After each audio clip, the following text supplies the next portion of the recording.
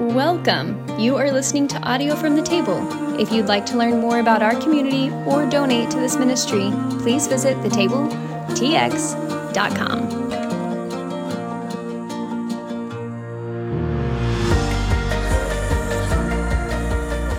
Grace and peace, Table Podcast listeners. Brett here. So glad to be with you all. We are in week 3, part 3 in our series, titled The Bible Doesn't Say That. There's all sorts of bumper sticker theological ideas floating around, both in and outside the church. And, some of them are okay. Some are just downright terrible. But people think they're in the Bible, that they're a direct quote from the Bible, just because they kind of sound biblical in some way, when in actuality, they're not. So what we've been doing in this series is kind of unpacking a few of these phrases, looking at them, trying to name the good, the bad, mostly the bad, and kind of just reflect on them together. So the one we're dealing with this week, and the title of the message, is Love the Sinner, Hate the Sin. Oh, babies. This is another juicy one. And it's ripe for the picking, mostly because of the really problematic ways it's been deployed in the church.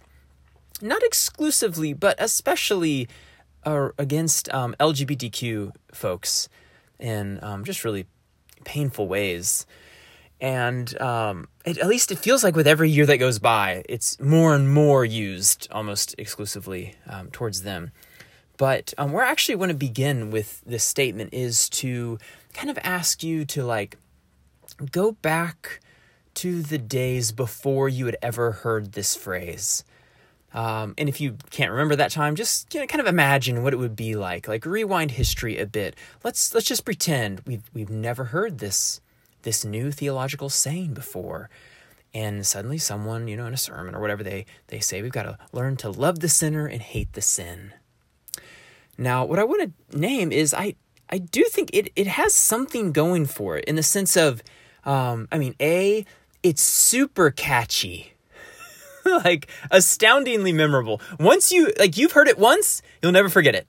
Never. It's so poetic, love the sinner, hate the sin. It's extremely catchy.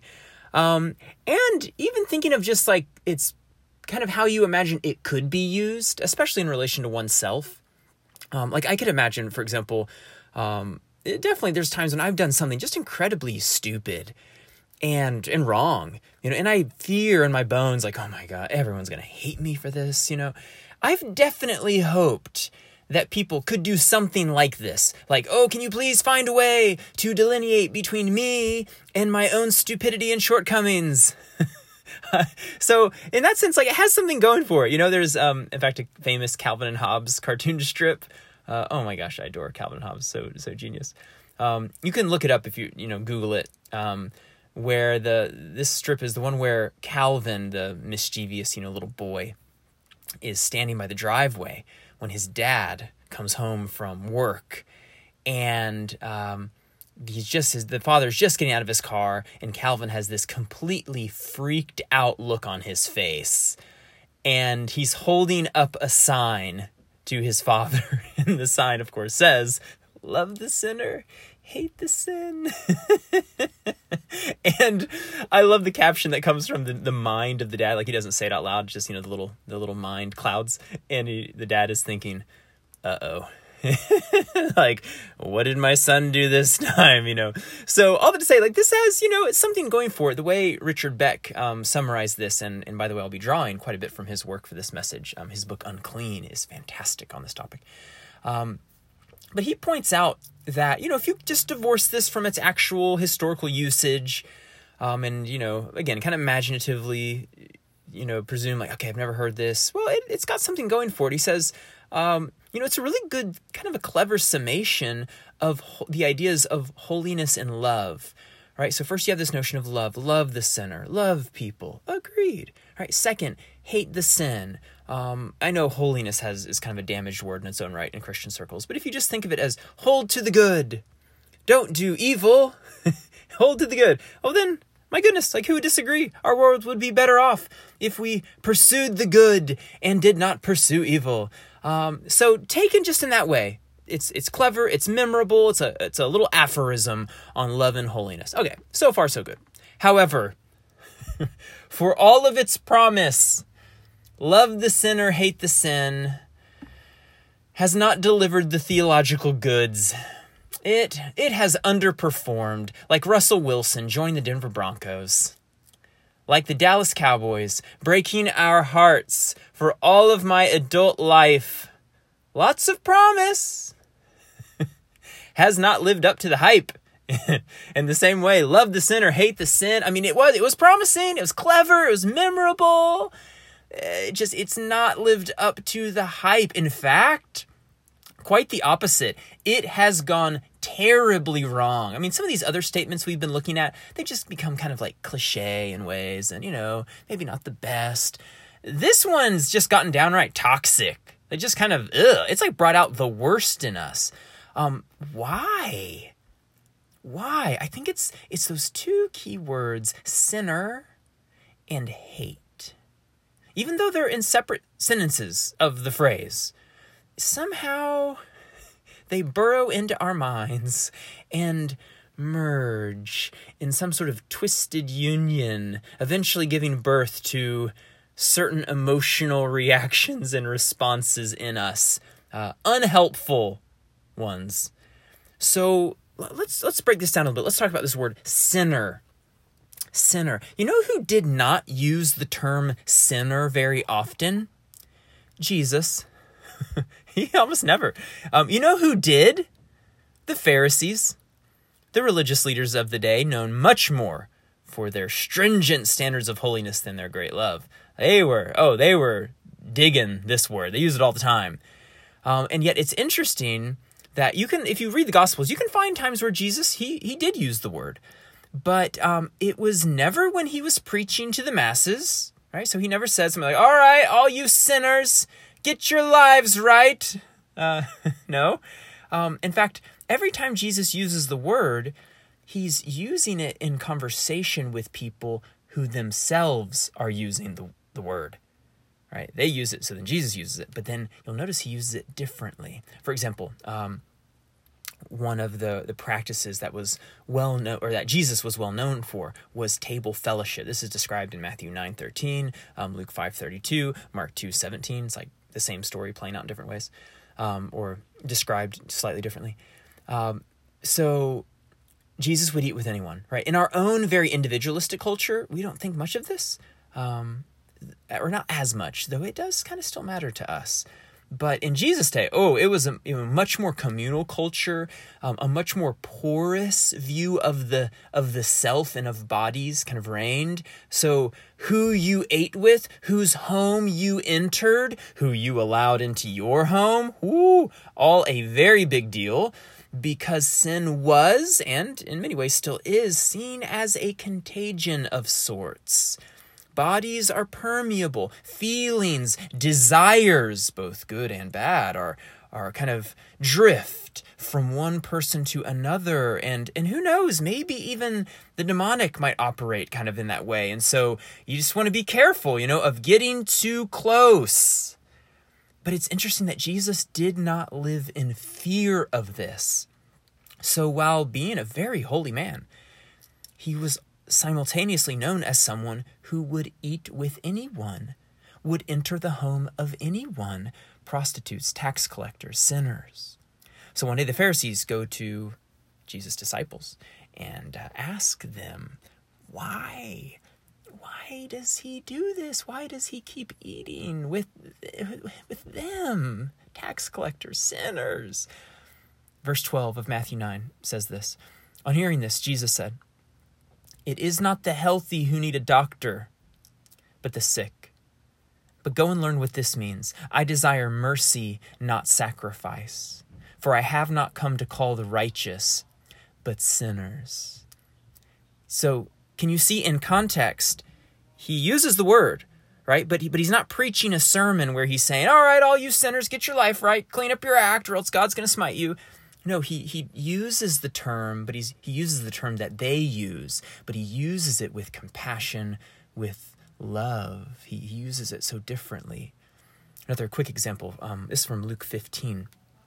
where the disciples ask actually about this kind of disaster that befell a group of people. There was a tower that was being constructed, and apparently this terrible accident, it fell and crushed some of the workers.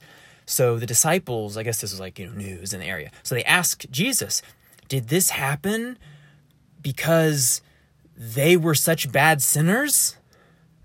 And he says, no, they were not worse sinners than anyone else. So again, he uses the term, but he uses it because they use it, and he uses it differently. So all that to say, while the word sinner, it's in the Bible, Jesus himself used it very rarely, and it's notably, he never used the phrase. He never said, love the sinner, or love those sinners. And instead, you know what his preferred term was? Neighbor. He said, love your neighbor. It was neighbor instead of sinner. In other words, see everyone around you, good and bad alike, as neighbors. By this, he didn't mean literally love the people to your left and right that live next to you. He meant see everyone as people who you're close to, everyone as people to be loved. Now, this kind of begs the question, why? Why was this Jesus' preferred term instead of sinner? I mean, was it because, Jesus didn't really believe in sin and he thought we were all just perfect little angels? No, Jesus went to the cross. He knows what humans are capable of. And so I suspect it's because he knew the religious frame of mind. He knew that, as Richard Beck points out in his book, Unclean, that holiness and love pull in opposite directions. And it's really only by God's grace that we can merge the two. See, remember the Pharisees, right? Holiness, purity, disgust, they end up pushing us to kind of long for strict boundaries. We long to separate ourselves from all things unclean, including unclean people, right? And the unclean places that those people inhabit, whether it's, the local bar, or as some people imagine, or, their house, or, whatever it is. But this gets right to the heart of the problem with love the sinner, hate the sin. See, sinner is a term of identity. This is not a neighbor just like me who also struggles with sin. No, they're a sinner, morally unclean, dirty, right? Then you add that word sinner to the word hate. Hate the sin, hate their sin, get worked up about their sin. And this is strong emotional language. And suddenly we've got this toxic combination going. And notice where the focus has shifted to their sin, the things they're doing, those wicked people, those terrible people, what they're doing too. It kind of can even get tribal, like they're messing up our church, they're messing up our community, they're messing up our country, right? And you can just see where this goes haywire. It begs the question though, why are we spending so much time and energy being incredibly upset over another's sin? This is where love the sinner, hate the sin reeks of self-righteousness, reeks of us, the holy, are better than them, the unholy. And, what happens? Well, this Pharisaical impulse, this hatred and obsession with another's sin, it eats our love alive. This hatred, it chews up our compassion and spits it out. We start out trying to do both. Love people and hate their sin at the same time. But what happens? We simply end up hating them. Because hatred and disgust, they're the opposite of love. Hatred and disgust distance us from others, sees them as other, sees them as dirty. But what does love do? It draws near. It pushes through societal boundaries and warnings of the need to stay morally withdrawn. Love draws near. The way Rowan Williams, the church leader and theologian, put it, he said, failure is only healed by humility and solidarity, not by condemnation. In this light, you can think of sin and failure as a vulnerability of sorts. When people do wrong, like, they already feel vulnerable. They already feel exposed. And so in that moment, our job, it's not to reveal and highlight their vulnerability through our judgment and condemnation. It's to show them compassion and mercy. There was an ancient desert father and a Ethiopian monk named Abba Moses. So this is not the Moses of Exodus, but he was, took this Christian name and after that Moses, Father Moses. And in the writings of the time, he was extremely revered as a true saint. He lived in about the 4th century, I think. So, hundreds, maybe 300 or 400 years after Christ or so. And a story about him has been passed down through the centuries. So apparently there was a Christian brother living in that area in the town of Sketis, and he committed some sort of significant sin. We don't know the details, but it was significant enough that a council was called of church leaders, to which Abba Moses, as this kind of revered saint, was invited. But he refused to go. So days passed, no word from Abba Moses. Finally, the priest finally sent someone to say to him on the day of this kind of trial, sent someone to tell him, hey, please come, everyone's waiting for you. So surprisingly, Abba Moses, he got up and he went. However, he took a large jug of water, but it was leaking. And he carried it with him as he walked across the town. And when he got to the location of this trial, the leaders and other folks came out to meet him. But they saw this trail of water behind him. And they said, what are you doing? What is this, Father? And the old man, Abba Moses, he said to them, my own sins run out behind me, and I do not even see them. And yet today, I am coming to judge the errors of another.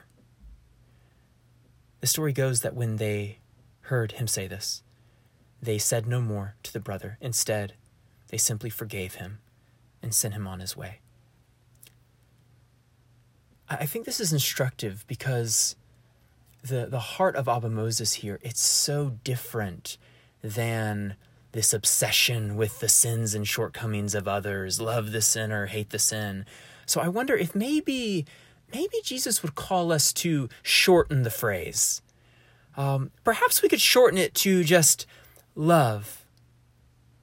That's it. Just that first word. Just love. I think honestly, that more than gives us something to work on. In the name of the Father, the Son, and the Holy Spirit. Amen.